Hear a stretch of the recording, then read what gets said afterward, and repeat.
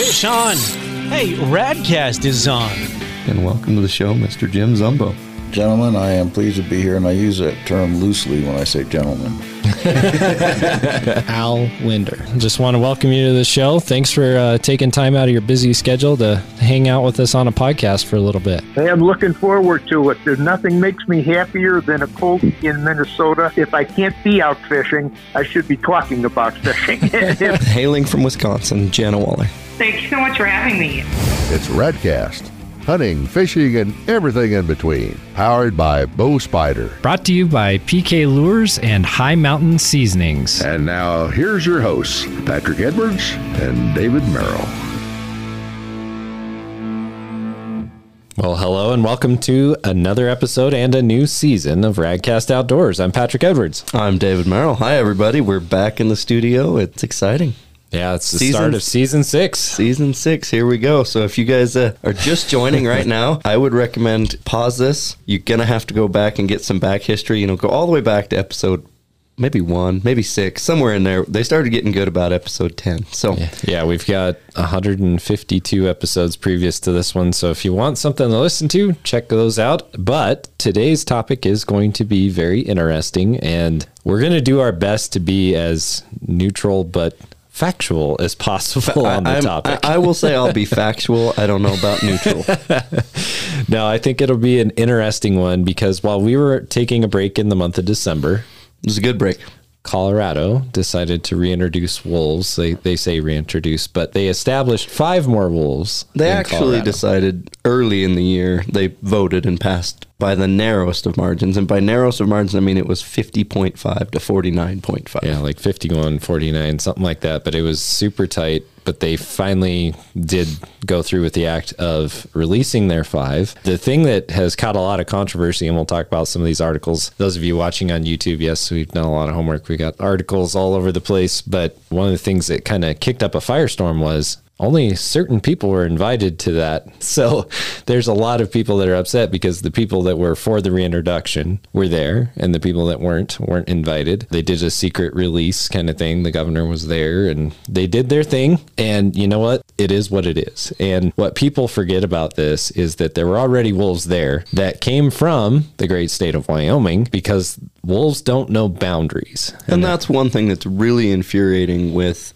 some of these news articles that are out there is they keep saying this is a great totem of conservation, that this is a great thing, that Colorado's done a great thing and has released wolves that have not been there onto the landscape. We have an article right here that we've pulled up from 2020 where people are complaining that Wyoming hunters keep shooting Colorado's wolves. So my frustration right there, Patrick, is they're kind of having their cake and eating it too, and saying, first of all, they're mad that, and the way that Wyoming's laws are, and guys, this is going to be a long podcast about wolves and reintroduction, and we're going to go through some history and some numbers just to try and get some of the facts out there, because it's important that we understand why, where, when, what, how, and it's very interesting to see the dynamic shift in this country in not even 100 years from leave no wolf on the landscape to don't touch a wolf ever anywhere. Yeah, so we'll get into that, but the article that he's referencing is one that I found on Colorado's public radio site, and it's by WyoFile. Here's the title. It says, Border Killings. Okay, so we're going to try to get people fired up with that one, right? Border Killings, how shooters lured historic Colorado wolves to their deaths in Wyoming. What is the date on that? This was November 28th, 2023, which this is not even close to factual when you start saying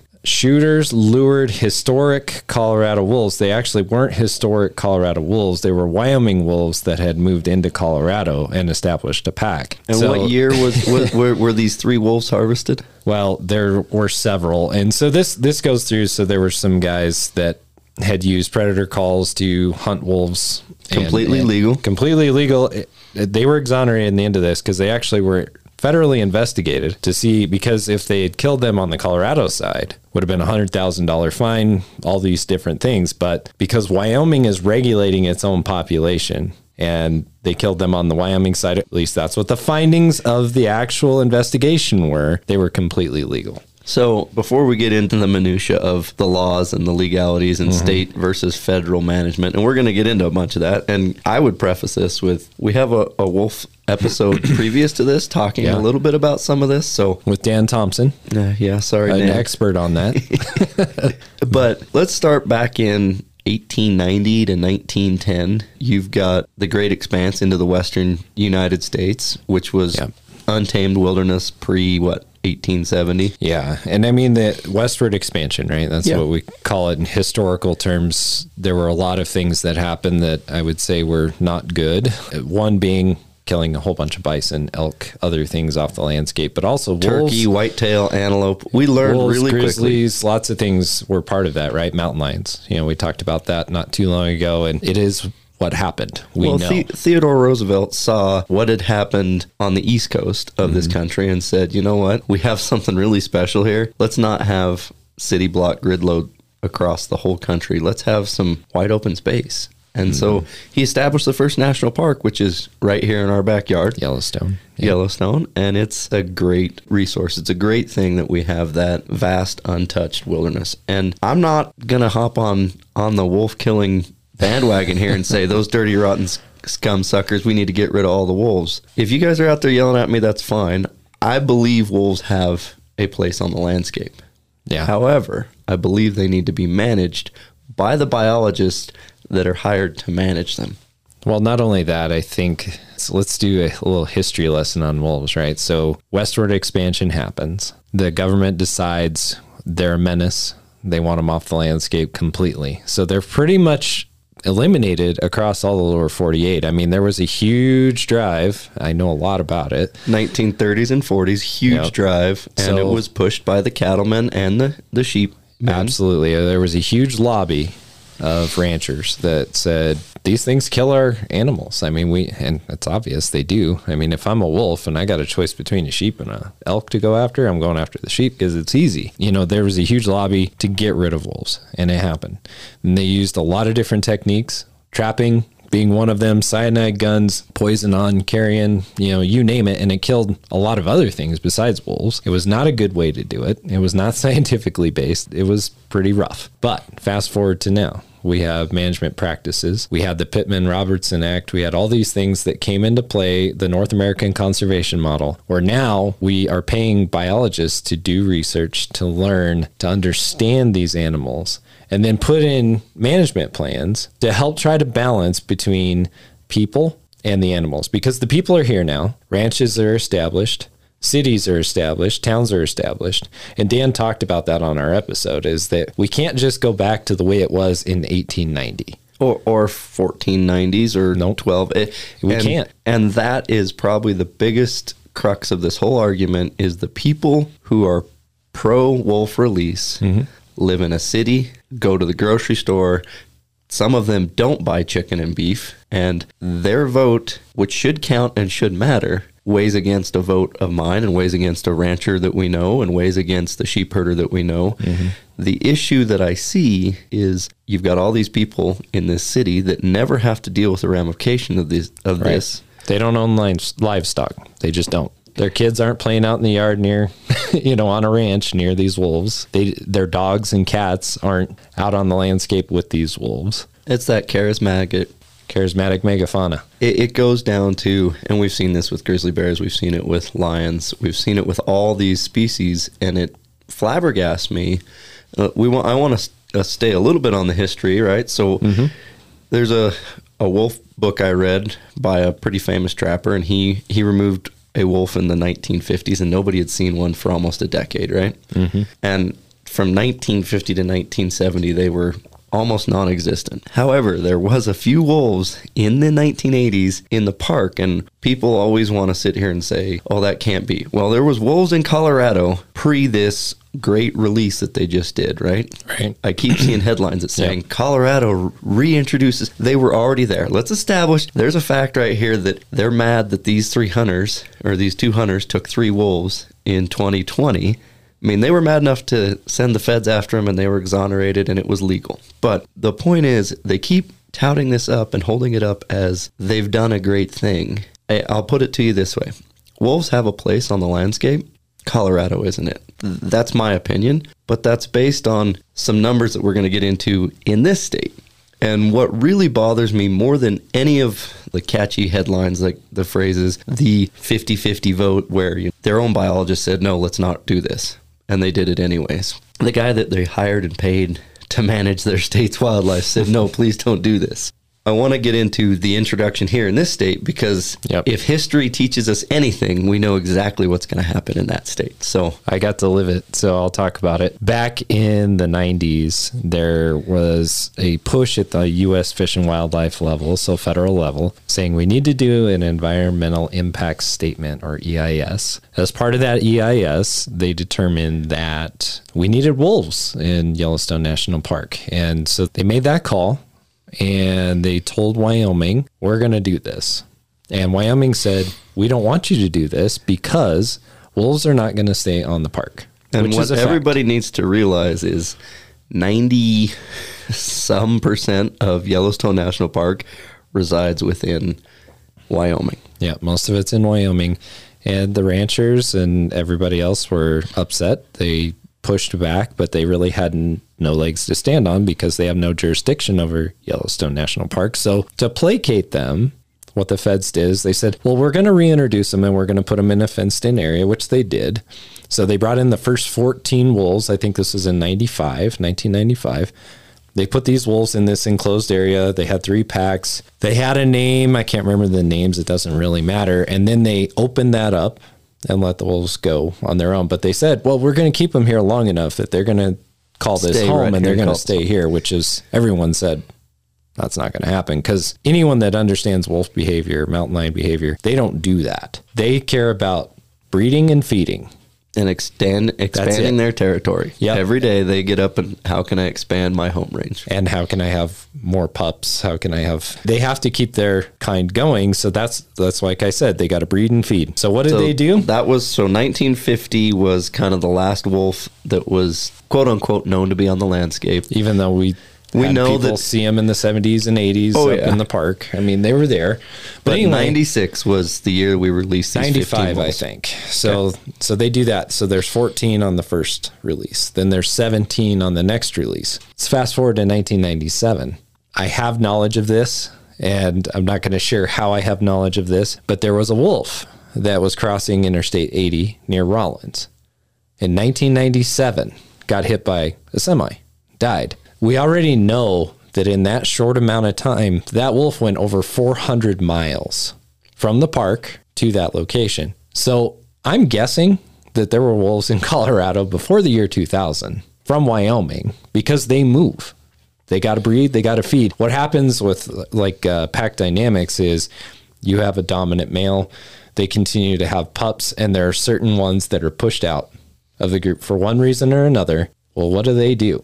They go and they try to establish themselves somewhere else where they have food and where they can breed. Well, where did Washington and Oregon get their wolves? And now California has, I think, 2 packs. I haven't looked up the data too much, but there's at least one breeding pair. Yeah. Well, in California. How'd they get them? The Canadian border doesn't screen out the wolves. I don't know if people didn't know that or not. But see, that's the other thing about wolves is that they don't know borders. They don't know landmarks. That's something us as humans do. Wolves don't have any kind of understanding of our rules, our regulations, our boundaries. So what do? They breed and they feed. There's 4 things that are going to keep wolves regulated. It's not mountain lions. No. Number 1 is other wolves. Number 2 is grizzly bears. Number 3 is a human. And number 4 is Mother Nature. If it can't get something to eat, if it gets old, if it loses its teeth, those are the 4 ways a wolf leaves the population. Yep. We're not talking about a pheasant here or a grouse or a deer or an elk where it's a lot lower on the food chain, a lot easier to mitigate its population. And this is the argument we're discussing right now is we've learned as a society through the North American Wildlife Conservation Model that unregulated hunting seasons are a bad thing. Yes. Now, with that said, with the implementation of our North American Wildlife Conservation Model, we have more wildlife on the landscape for most species than there ever has been. That includes turkeys, that includes whitetail. Doesn't include bison. However, most of the bison ground is being fed to cattle. Well, and bison are a whole nother animal, literally. You can't just release bison everywhere because otherwise you're going to have them all over your roads, in your cities, yards, wherever they want to go, they will go. So this begs the question to be asked. Are we, the human race, responsible to manage the wildlife on the North American continent or not? I believe so. That's our job. And if you're listening to this saying, well, we're not responsible to do that, I would say you need to go return your car. You need to tear your house down. You need to roll the sidewalk up. You need to throw your smartphone away. And you need to don handmade grass clothing and walk around and eat snails, because we are here. That's a fact. I'm not tearing my house down. I'm not getting rid of my car. In fact, I'm not going to get rid of jet airplanes so I can travel the globe. With that said, we need to responsibly manage all of Mother Nature for a holistic ecosystem approach, not just emotion. And this one thing has been driven off of emotion. We've already proven that the wolves were there in 2020 for sure, but I wanted to bring this up, and we'll talk a little more, get on timeline. But one thing to be mentioned in it was, what was the original agreement set at the table for recovery of wolves in the GYE? In 1995, when they said, we're going to do this, and the ranchers and cattlemen said, okay, you're going to pay us for every cow, sheep, chicken that we lose, which they no longer pay for because those funds have long run out and are dry. And now they say, well, you have the predator zone. Your cattle was killed in the predator zone. We're not going to pay for those. You just go kill the wolf. That's what they say. So ranchers are now left holding the bag because they were told exactly that the recovered status. And here is something that still befuddles me. Is the ESA, all these people come together, sit around a table, and make an agreement. And the agreement was 10 breeding pair and 110 wolves was considered recovered.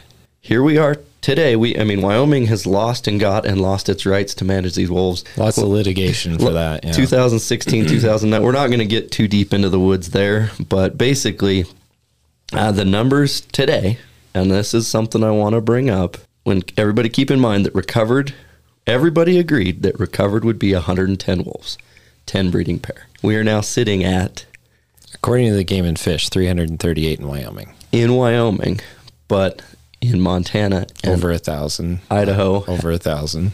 So we're at 2,300 wolves in the GYE. That's a conservative number. We know that from talking to Dan Thompson. Right. So here we are at 10 times the number, 20 times the number that they said would be recovered. They said would come off the endangered species list.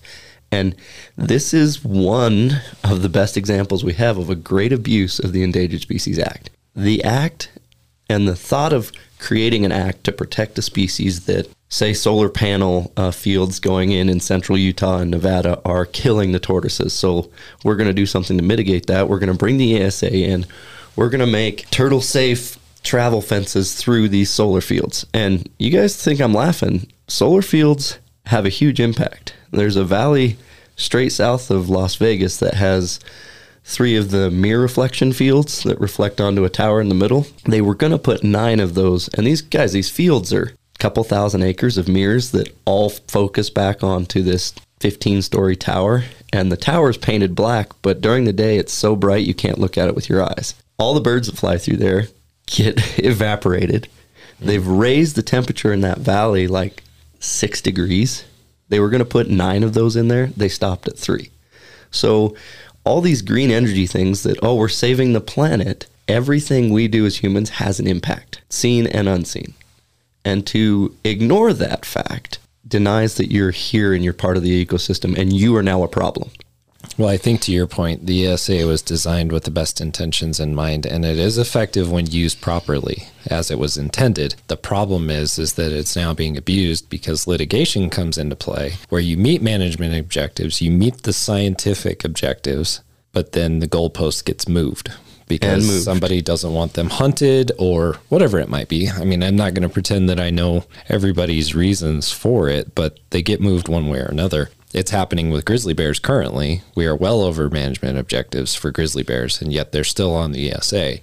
With wolves, it's kind of an interesting thing because we've had them around since 95 here in Wyoming, and ranchers have borne the load, the trouble that they have caused when they left the park, as everyone knew that they would. I think it's just important for both sides to understand that there is an impact regardless of what their stance is, right? If you don't have wolves on the landscape, there's an impact. If you do have wolves on the landscape, there's an impact. The key is, again, going back to that stewardship and maintaining a level that is acceptable. If you have too many wolves, you're going to have big time problems. And I think that's what Colorado is going to experience because there is no hunting, right? They're going to explode in population for a while. Yes, lots of them are going to get killed in Wyoming because they're going to come across the border. Not enough of them. I'm just saying they're going to come across the border. Regardless of what they say or what they think, wolves are going to do what wolves do. And they're going to expand, and they're going to go places that people don't want them. And the Colorado certainly. ranchers are going to have to deal with that. And that it is what it is. And also, their Parks and Wildlife Service is going to have to deal with it. It'll be what it'll be.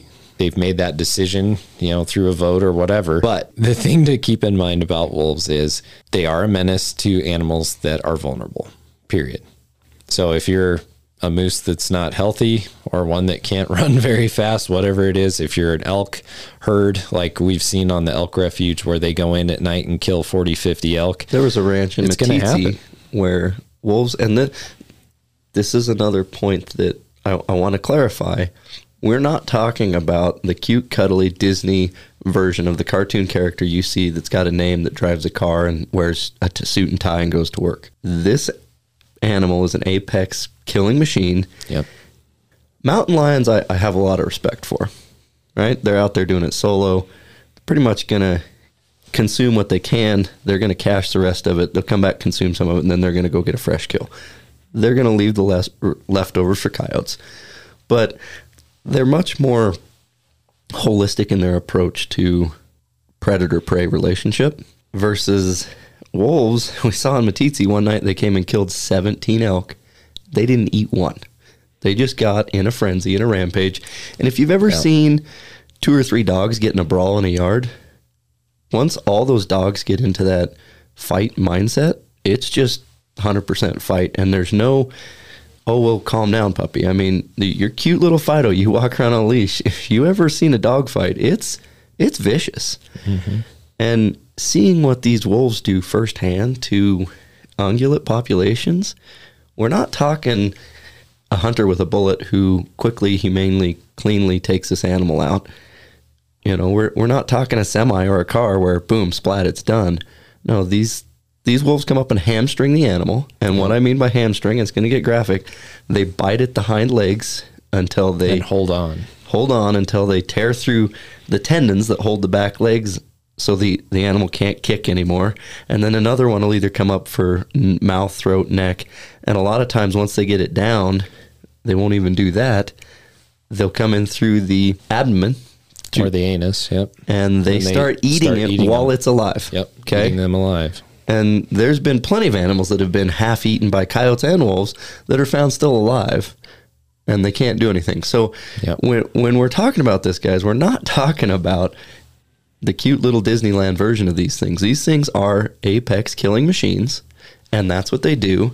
And I wanted to touch on something you were talking about is, well, these wolves might leave the area, might leave. There was a coyote hunter that got in trouble in central Utah. Oh, I'll have to pull up the exact report, but it's verified. He got in trouble because he harvested a wolf in central Utah, and this was, a dozen years ago. That wolf actually happened to have a collar, so we have the data. It has a number. I don't particularly remember it, but the point is that wolf did like 1,600 miles in about a 6-week period. He left Yellowstone and said, peace, I'm out of here. Spent a little bit of time in Colorado, went over into Utah and went down Utah and got eventually harvested in the central to southern part of Utah. Mm-hmm. So they can do about 50 miles a day easy. That's just run. That's just a trot for them. They're just not going to go over here. So they're built for it. That's what they're built to do, is cover ground. They can go from Denver to Yellowstone and back in a week if they want to. Just this morning, I had a red fox in my backyard. I was out. We have free-range chickens, and that is one thing I'm not going to tolerate. Is I like my chicken eggs. Well, and I got that fox not too long ago that we skinned out over here. I mean, the thing is when you... I'm not going to blame the fox. I'm not going to blame the wolf. It's doing what it's bred to do. When you are a steward of your livestock and your animals, you have a responsibility to protect that. And I don't fault anybody for that. If it's a rancher that shoots a grizzly bear that's eating its cattle, I have no problem with that whatsoever. It's just like if a fox comes into my hen house, which we had 9 chickens get taken away and a couple of roosters killed a few years ago because we had foxes coming in. You know what? But if I take out that fox, that's me protecting the thing that my animals, I'm a steward over that resource. I have to protect it. And so I've tried to play devil's advocate. I really, in a lot of arguments, I try and see it from the other side to really understand it. And this is one that I cannot wrap my mind around because I've heard the other side say things, well, you just need to move your chickens, or you shouldn't have chickens, or you know what, you should just, he needs to eat too, so you should just donate your chickens. And it's, if you do that, pretty quickly you have no chickens. And then what does the fox eat? Nothing. And then because the fox had free chickens for a year, 6 months, however long it took, he bred extra pups. He raised extra pups to juvenile status, and now all of a sudden that fox population explodes, and then the ground nesting birds are in trouble, all your small game animals are in trouble, and this predator-prey cyclical relationship, the best way I can describe it is bobcats and rabbits. I love to trap bobcats. I'm never going to quit. California banned it. They went to cage trapping only. They've banned mountain lion trapping. All these bannings of tying resource management tools up and saying, we're not going to use these anymore because they're bad. I'll be honest with you, knowing a trapper and talking with him, the only way to truly manage wolf populations is with steel in the ground. It does not matter how many hunters you put on the landscape. No, because most hunters are never going to harvest a wolf. I'll just tell you that right now. They are very smart. And when you harvest 1 or 2 out of that pack, they get super smart. Yep. The government, when they were doing it, they were using helicopters and cyanide and cyanide guns in the ground and helicopters with tracking collars, and they're no longer doing that much management here in the state. But to get a little bit back on track, we've established that a wolf left Yellowstone, went 1,600 miles in a month or so, and we know that wolves migrated into Washington, Oregon, and California. These wolves that they've planted in Colorado, Arizona, New Mexico, Utah, Nebraska, Kansas, watch out. You know, it's going to be a little bit harder for them to leave Denver and get across the plains. It's going to take time. But they're going to go south real quick. Well, I'll put it to you this way. I mean, it took only a couple of years for one to go 400 miles from the park after they opened the gates, to these ones that were supposed to stay put. It won't take long. You'll see them in various other places. And you know what? It is what it is at this point. Because I hear a lot of people that are like, well, we got to backpedal that. We got to do this, that. It's not going to happen, guys. Like, what's been done's been done. Now, are they going to come into Wyoming and get shot? I don't know. They say that they released them in interior enough to Colorado that they should be fine for a while. I think what's going to be is going to be. They're going to have a wolf management program now. And I think in a few years, they're going to realize that they bit off a little bit more than they can chew. Because I can tell you on the Wyoming side, it's a management hurdle. You have to hire extra people. You have a lot of extra costs, and running a wolf program is not just all sunshine and rainbows. Like it's never going to be profitable. No, never, ever. And the thing is, you're taking all that money that the hunters are paying in for conservation and you're dumping it into basically a black hole, because now you have all these extra regulations and different things you have to deal with now that you have wolves. But you know what? That's the choice they made. We now have to take time away from a game warden who should be out managing ungulate populations. He's now trying to catch somebody who's trying to manage a predator population. So the idea that, well, they're here and let's deal with it, and I want to backpedal to this vote. What really matters, guys, is it was 49.5 to 50.5. I mean, it wasn't 49 close to 51. It was almost 50-50, yay, nay. And I can guarantee you the majority of those yay votes are downtown Denver. Oh, we need wolves, right? And this is the heart of this conflict, is we have rural mindset and city mindset clashing. And I'm not going to sit here and say that we don't need wolves, what I want to highlight is the fact that in 96, when we did the reintroduction, and we were supposed to, when I say we, Wyoming was supposed to get the right to manage those wolves once they reach that milestone of 100 wolves, 110 wolves and 10 or 12 breeding pair. Well, we've already established that we're at 338 officially in Wyoming, and they're still trying to put them back on the endangered species list. Wyoming has done a great job. Dan has done his job, and Wyoming continues to manage their wolves and is doing a great job. And guess what, everybody? We're on year 3 of hunting wolves in Wyoming, and the population is increasing. And I think that we really need to highlight that, because what these guys do in these articles, like all these articles that people write, is they try to scare everybody by saying, well, there's people actually out there hunting them and they're using predator calls, they're doing this, they're doing that, and they're like, oh, this is bad, we're going to lose population, when in all actuality, people are doing that all across the state of Wyoming in these predator areas, and guess what? Population's still growing because of the way that we're managing them.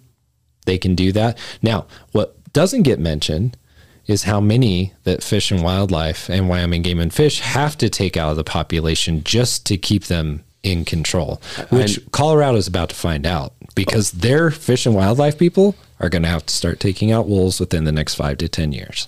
So I know of one archery hunter and one rifle hunter who both harvested wolves that were not incidental, not, oh, I'm hiking through a meadow, there's a wolf on the side. No, the wolf was charging them. The wolf was establishing super aggressive behavior within 20, 30 yards, 20, 30 meters. Okay, this is now life and death situation. So you guys that like to go hiking, go fishing with your kids, you guys that like to go sightseeing and rock climbing and mountain biking, if you're not packing, you're going to find out. And, oh, wolves don't hurt people. There was a gal trail running in Alaska that was killed by wolves. So, yeah. I mean, these are not poor, defenseless little creatures. So it's funny to me when I hear people say that wolves don't hurt people, because if you look at who's the villain in all the stories for 1,000+ years, because I mean, look big at bad wolf. Yeah, look at the stories that the Romans had, that people in Europe and Russia have had for years, because they do kill people. the little boy who cried wolf, Little Red Riding. There's a dozen stories about the wolf is the big bad guy, and the latest Shrek video makes the wolf out to be like he's just been, demonized. He's been villainized and demonized, and he's really not a bad guy. He's just this little kind. No, they hamstring animals.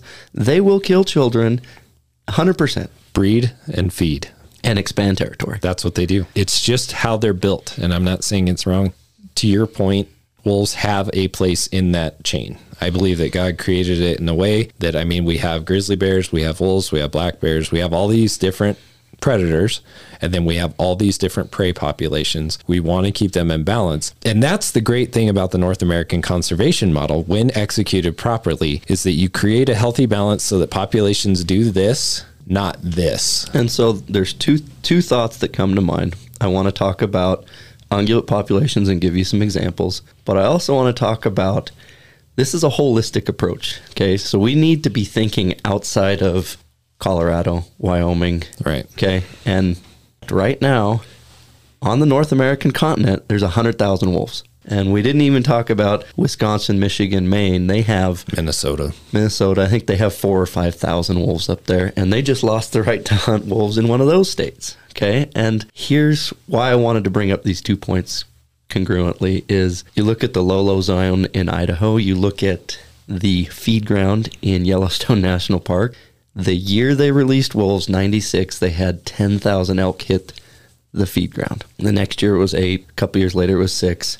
The last couple of years they've had 2,000 elk hitting the feed ground. Lolo zone is northern Idaho. It was known for trophy elk hunting.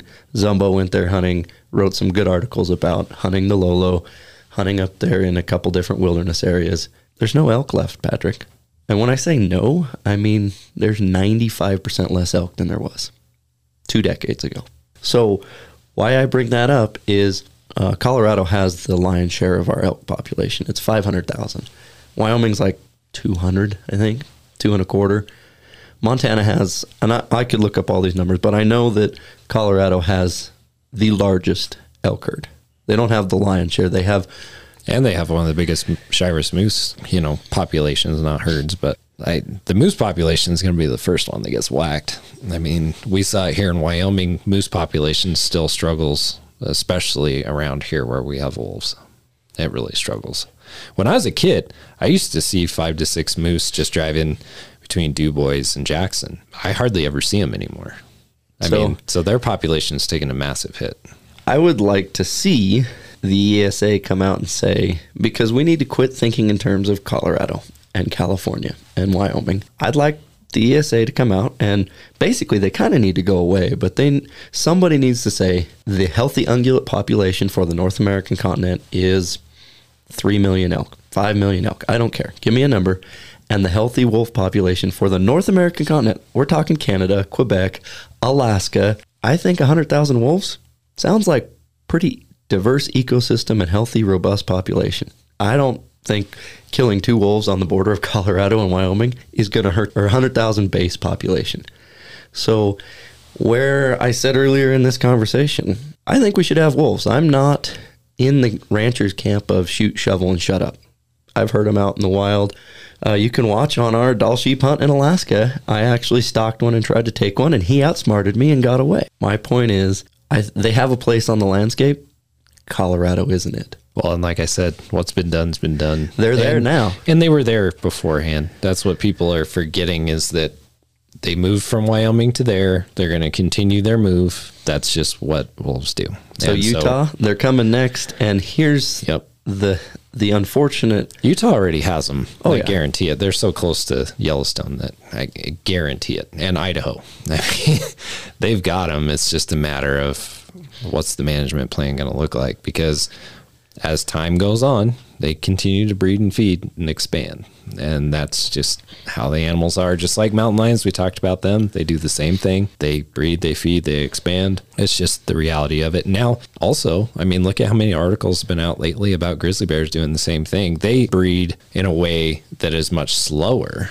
You know, grizzly bears don't expand nearly as quickly. But we're getting close to the point where the Montana and Wyoming grizzly populations are coming together, in Idaho as well. You're seeing them down in these wheat fields eating out of granaries. You're seeing them in places you wouldn't see them. They're down over in Warland. And you never know. I mean, it's going to happen. They're going to move. And the thing is it's only natural. There's one that came out of the Owl Creeks right here and went south through Riverton Lander and went up above Lander.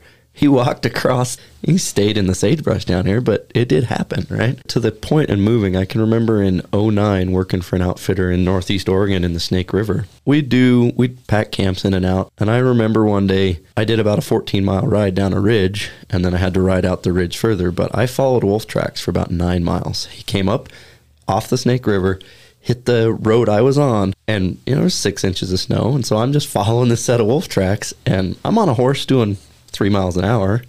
Never caught up to him. Never will. And that's the point that I'm trying to make, is we have this road here now that he could just get on that ridge and he ran that road instead that's of what Shockey was talking about, is the wolves in Canada now have highways for hunting, right? Highways for hunting. And that's changed their success rate as far as instead of having to bob and weave through the timber and be obstructed by the terrain, they now can get on snowmobile trails or ATV trails or roads, train tracks, and they'll just run that until they catch wind of something and circle around and get it. We've made them more efficient hunters, and that was when we had Jim Shockey here this last year. He talked about that on our show, is that because of logging roads and different infrastructure that we as humans have put into place, now the wolf is an extra big killing machine because they can move much more efficiently. To try and put some sort of devil's advocate or highlight the frustration is every time I go up to my favorite elk zone, there's a new ATV road closed sign. There's a new ATV gate or non-ATV or road closed because we're making the wilderness bigger. On one hand, I'm sort of okay with that because I'm a backcountry hunter. I like to take my horses or the llamas that we rent or just my feet, and I like to not see other people when I go where I'm going. 4 days on end, that's the goal. I'm frustrated just in the lack of forest management that we now have. We had this rigorous, robust 1960s, 70s.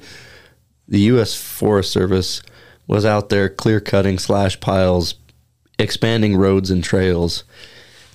there is a way trail that is on the Onyx map that no longer exists.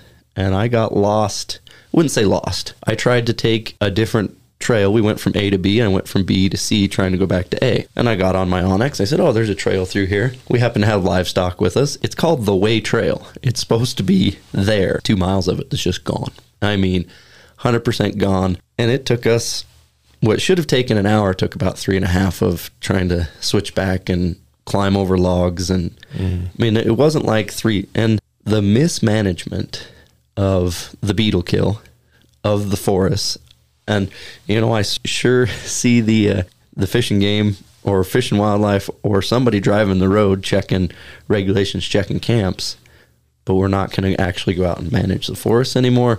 Now we're not going to go out and manage the predator population. Well, what's going to happen? The ungulates are gone. They don't have the food because the habitat isn't being managed, and now they have an apex predator running the few logging roads that, even if they're not open, they're still running logging roads. Yeah, I mean, I wouldn't say they'd be gone, but the thing that happens is you have a big dip in their population, then you have a huge increase in predator population, then they get sick with something and they die off, and then the ungulates kind of start to come back, and you get this wave action. The whole point of the North American conservation model, wildlife biology, wildlife management, is to flatten out those peaks and valleys, because you don't want peaks and valleys like that. Part of that plan is hunting. Part of that plan involves, natural causes. That's just the way it is. They're just trying to cut off the top of the peak and fill in the bottom of the valley. They're not going to get rid of it. It's a natural phenomenon. It's called stewardship. All this discussion really should come down to stewardship. Like, are we stewarding the resources the way that we should be stewarding them? I would say that there's people on both sides of the fence yelling at each other that don't understand stewardship and maybe don't care about it as much. I also see that there are people that have legitimate interests in the discussion and people that really don't. And the problem is there's not a lot of middle ground there. But I will say, everybody's upset about the wolf thing in Colorado. Man, I was real upset when it happened here in Wyoming because we were being actively lied to every day, saying these wolves are going to stay in the park. The wolves are going to stay in the park. It's fine. No big deal. You're going to be fine. The problem with it is they're there, guys. Pure and simple. How do you manage them going forward? And Colorado's going to have to figure that out. Wyoming's had a lot of bumps and bruises, a lot of litigation, a lot of things happened here. But we had to figure it out. We had to deal with the problem that was given to us on a platter by the federal government. It is what it is. We have to deal with it going forward. And I know people don't like to hear that, but that's where we're at. Because even if you take it to court, there's probably people, we have a lot of people from Colorado that listen to this podcast. Go ahead, take it to court. It's not going to change anything. Unfortunately for you, you can play the same game Wyoming did. They're not going anywhere. I mean, Wyoming jumped through all the hoops, and we fought it hard. We got to go back to, they're here now, and how do we manage them? Okay, well, you say that we can have our management back at 100 wolves. Here we are at 300 wolves, and there's still lawsuits being filed in federal court. At least we've won to the point where we have a management plan, and it is our plan, which is good. And that is probably a really good talking point is federal oversight of wolves in Wyoming is not a good thing. No. The biologist... Especially, I have to go back to this, especially when it's somebody in Washington making that decision. If it's somebody in Wyoming making that decision, it's a little bit more palatable. But when it's somebody who's not even here saying, this is what you have to do, this is what it has to be for you, that's where it gets really rough. Because what happens a lot of times, and I've talked to Dan about this, is you have people that are not even remotely familiar with the area. They're not familiar with the herd dynamics, the pack dynamics, all these different things. They drive through Yellowstone. They have no clue. And they have no idea. You and I are backpacking and fishing in there, and we just barely scratch the surface. Right, but they're going to tell us how it should be done and what's appropriate for the area. Because we're done redneck hicks that don't know anything. Well, and that's frustrating. But they even say that about our own biologists that are here saying, no, this is an appropriate level for this state. Because they have firsthand knowledge because they live here. They're out there in the field studying these animals here. They're not sitting in a desk somewhere else making that call. Just like, to the point, and I feel for the people of Colorado, the ranchers, to your point, people in metro areas made that decision. So the place, the valley they chose to release these wolves in, when I did a little bit of digging, 70% of the votes were no against releasing the wolves. Yeah, because they have a legitimate interest in protecting their own livelihood. I can't fault them for that. Can you fault that for anybody, right? If you have something that is going to potentially take food off the table, take money out of your bank account, are you going to fight that? Or are you going to just let that happen? You're going to fight it. And the thing to remember, Bow Spider is partnered with the Rocky Mountain Elk Foundation for one reason. We want to secure habitat for elk. Why? Because I'm an elk hunter, Patrick. That's who I am and what I love to do. Why am I so passionate about getting rid of these wolves? Well, we've talked about it. You know, one wolf is going to eat 52 elk a year, and those elk have to come from somewhere. And I want to see the elk population stable and growing, not shrinking.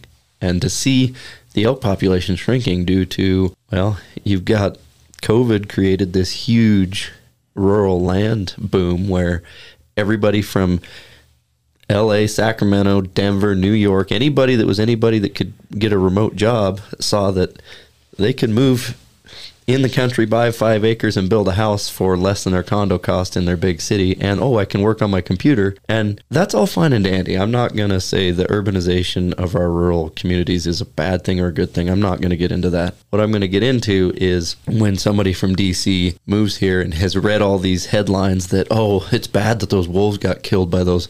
That's not a bad thing. That's actually the way the system's supposed to work. And Wyoming doesn't want wolves there. Why? That's where your beef comes from. We've talked about this with Shockey. I had a lot of thought about this, and it's like, well, is a wolf's life worth more than an elk's life? And somebody would say, well, you're a dirty, rotten person for killing this animal X, name it. Well, do you feel any remorse when you remove a mouse from your house? Some people might, but I'll tell you right now, I don't want the mouse in the cupboard chewing on my food, okay? Yeah. And I don't have that we have a problem. I've put these stores up not for the mouse. Now, does the mouse do I think that we should go? I mean, I'm surrounded by acres and acres of alfalfa. There's mice everywhere. Am I out there and all the way around the border of my property trapping every mouse off this place? No. But when they come in the house, they're gone. I'm removing them. You have to manage it. I have to manage it. But I've had the thought, and the mouse has heart, lungs, liver, kidney, brain, everything, and an elephant has heart, liver, lungs, kidney, brain, and they're both bred to expand their population. Their species, everything they do is for the betterment of their species. But you and I and the rest of this country need to come together and figure out how to manage all those species holistically and not value the elephant over the mouse or the mouse over the elephant. Because what Rocky Mountain Elk Foundation talks about a lot is when they secure an acre of ground for habitat, either restoration or preservation, for elk, well, that benefits mule deer. In turn, that benefits cottontails and all the way down to voles and mice, also mountain lions, wolves, and grizzly bears. Benefits them all. It benefits them all. And that's where the frustration comes in, is here's somebody trying to, the state biologist in Colorado said, no, don't do this. This is not a good idea. To go even further is, in their plan, they had to release wolves by January 24. They did it, 2 weeks December ago? December 18th, yep. In their plan that they approved, it never said where they were going to get the wolves from. They said in their plan, well, we'll get them from Wyoming, Montana, or Idaho. They got them from Oregon. And they did, but they said if they can't get from those 3 bordering states, they'll ask Washington or Oregon. That's because the neighboring states said no. We said absolutely no. We don't want to give you these wolves because you're going to be irresponsible with them and you're not going to manage them, and they're going to be back onto our place being a bigger headache and problem for us. That is exactly why Wyoming said. Southern Wyoming ranches are going to deal with the ramifications of it. And wolves, I'm going to tell you, Colorado, your wolves they come across are probably going to get shot, especially if they are killing cattle, sheep, which they will. Because that's what they do. They don't care if it's an elk, a moose, a sheep, or a cow. They're going to go for whatever's most vulnerable because they have to eat. They're going to eat. And this comes down to everything has to eat, and period. I think to not get too far away from the wolf piece is, again, management's going to have to happen one way or another. It will or it won't. we'll see what happens. It'll be kind of exciting to see how Colorado deals with this over the next decade, because wolves will breed and feed.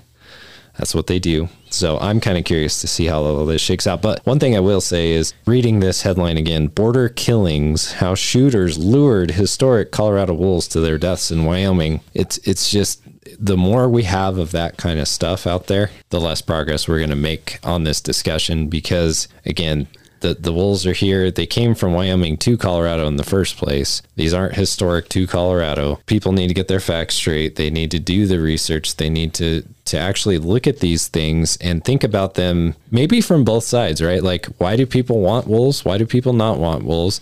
And start forming your own opinion. I printed articles from both sides of the aisle, both sides of this issue, because I wanted to really research it. Again, I lived it. I watched people get lied to. I watched what happened when wolves came in. I saw the graphic pictures of people's dogs that got killed and eaten by these wolves. I know what they do. And Colorado's about to find out. No, they will not tolerate a canine. No. They absolutely... Keep your dogs inside. That's one piece of advice I'll give you. And, I mean, there's another headline here, and it's from the other side, but gray wolf population remains stable after 3 years of hunting. Now, we've discussed this. Not to mention the Game and Fish having to cull. Oh, they're they we'll leave that out of the argument for now. And it goes back and forth. And this is back to, we're kind of going a little bit of circles, but back to that ESA piece.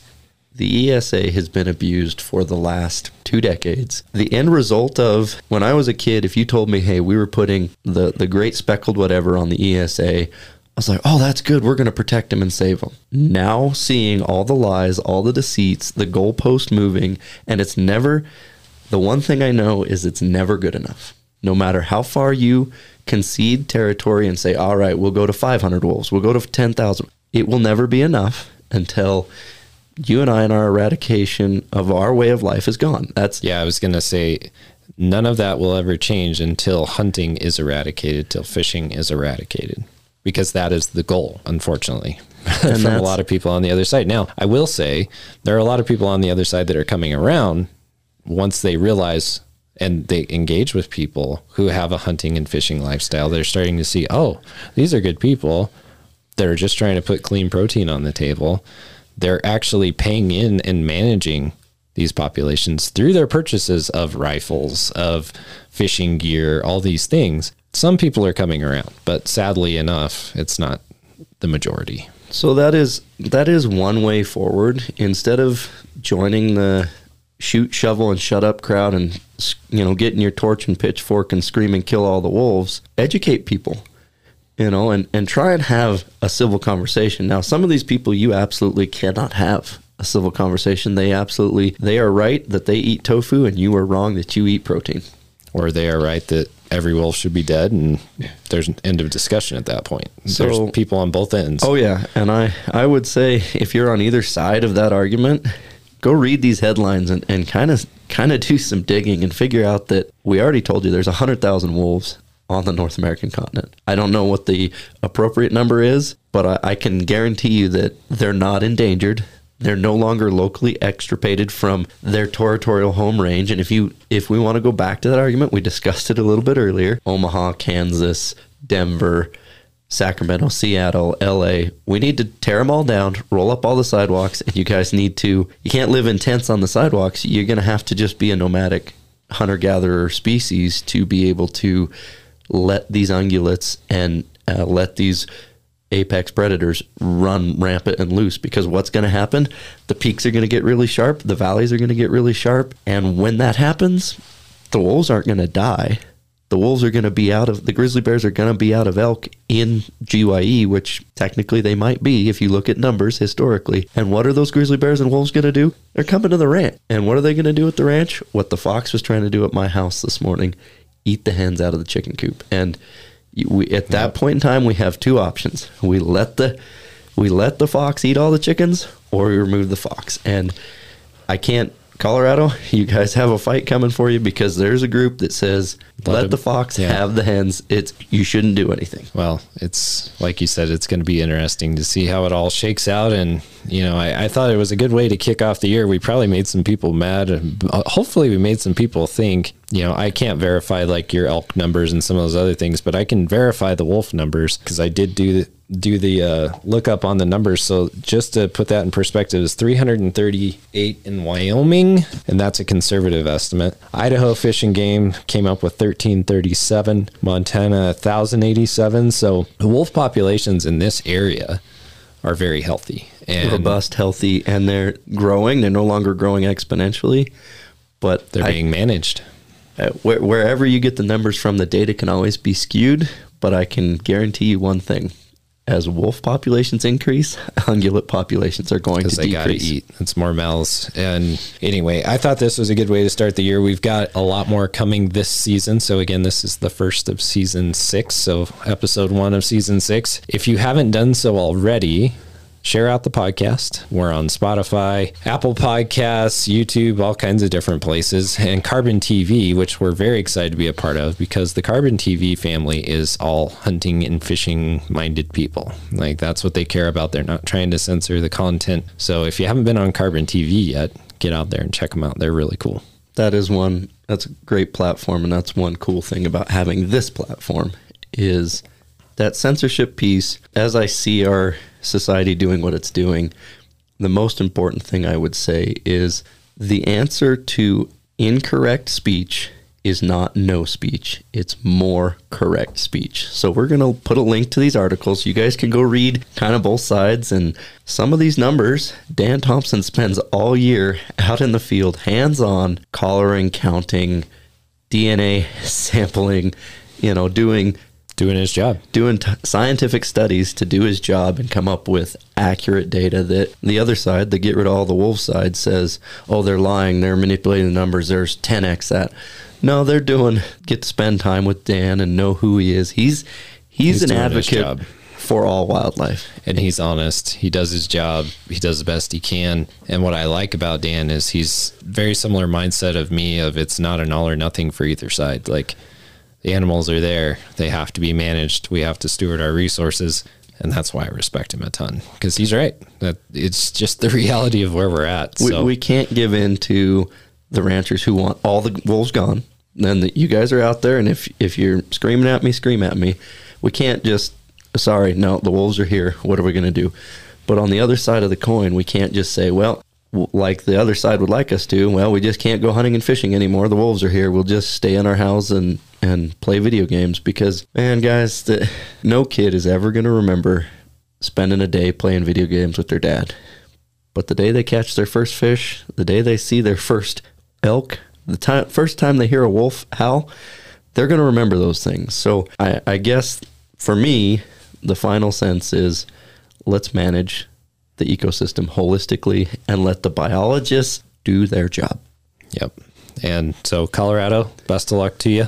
Having been a 4th generation Wyomingite and watched this play out here, it's going to get more interesting before it gets any better. But I wish you all the best of luck. And like I said, this is the beginning of a new season, so we'll come back with more episodes here very soon. Thanks again for listening to the podcast. And yeah, we'll be back with more here before too long. More coming your way, guys. Stay safe while you're out there in the woods. Thanks again for listening to the Radcast Outdoors podcast. We hope that you've enjoyed the show. If so, please go to Apple Podcasts, Spotify, or wherever you're listening to this podcast and subscribe, share, and give us a 5-star rating, which really helps other people find the show. You can find all of our shows, recipes, giveaways, videos, and much more at radcastoutdoors.com. While you're there, please help support the show by purchasing a Radcast Outdoors shirt or hat. Please don't forget to follow us on Facebook and Instagram. We also have a Radcast community on Facebook called Radcast Nation, and we'd love for you to join in the conversation there. And of course, please help support our sponsors who make this show possible. Thank you again to PK Lures, Bow Spider, and High Mountain Seasonings. Until next time, get out there and enjoy the outdoors.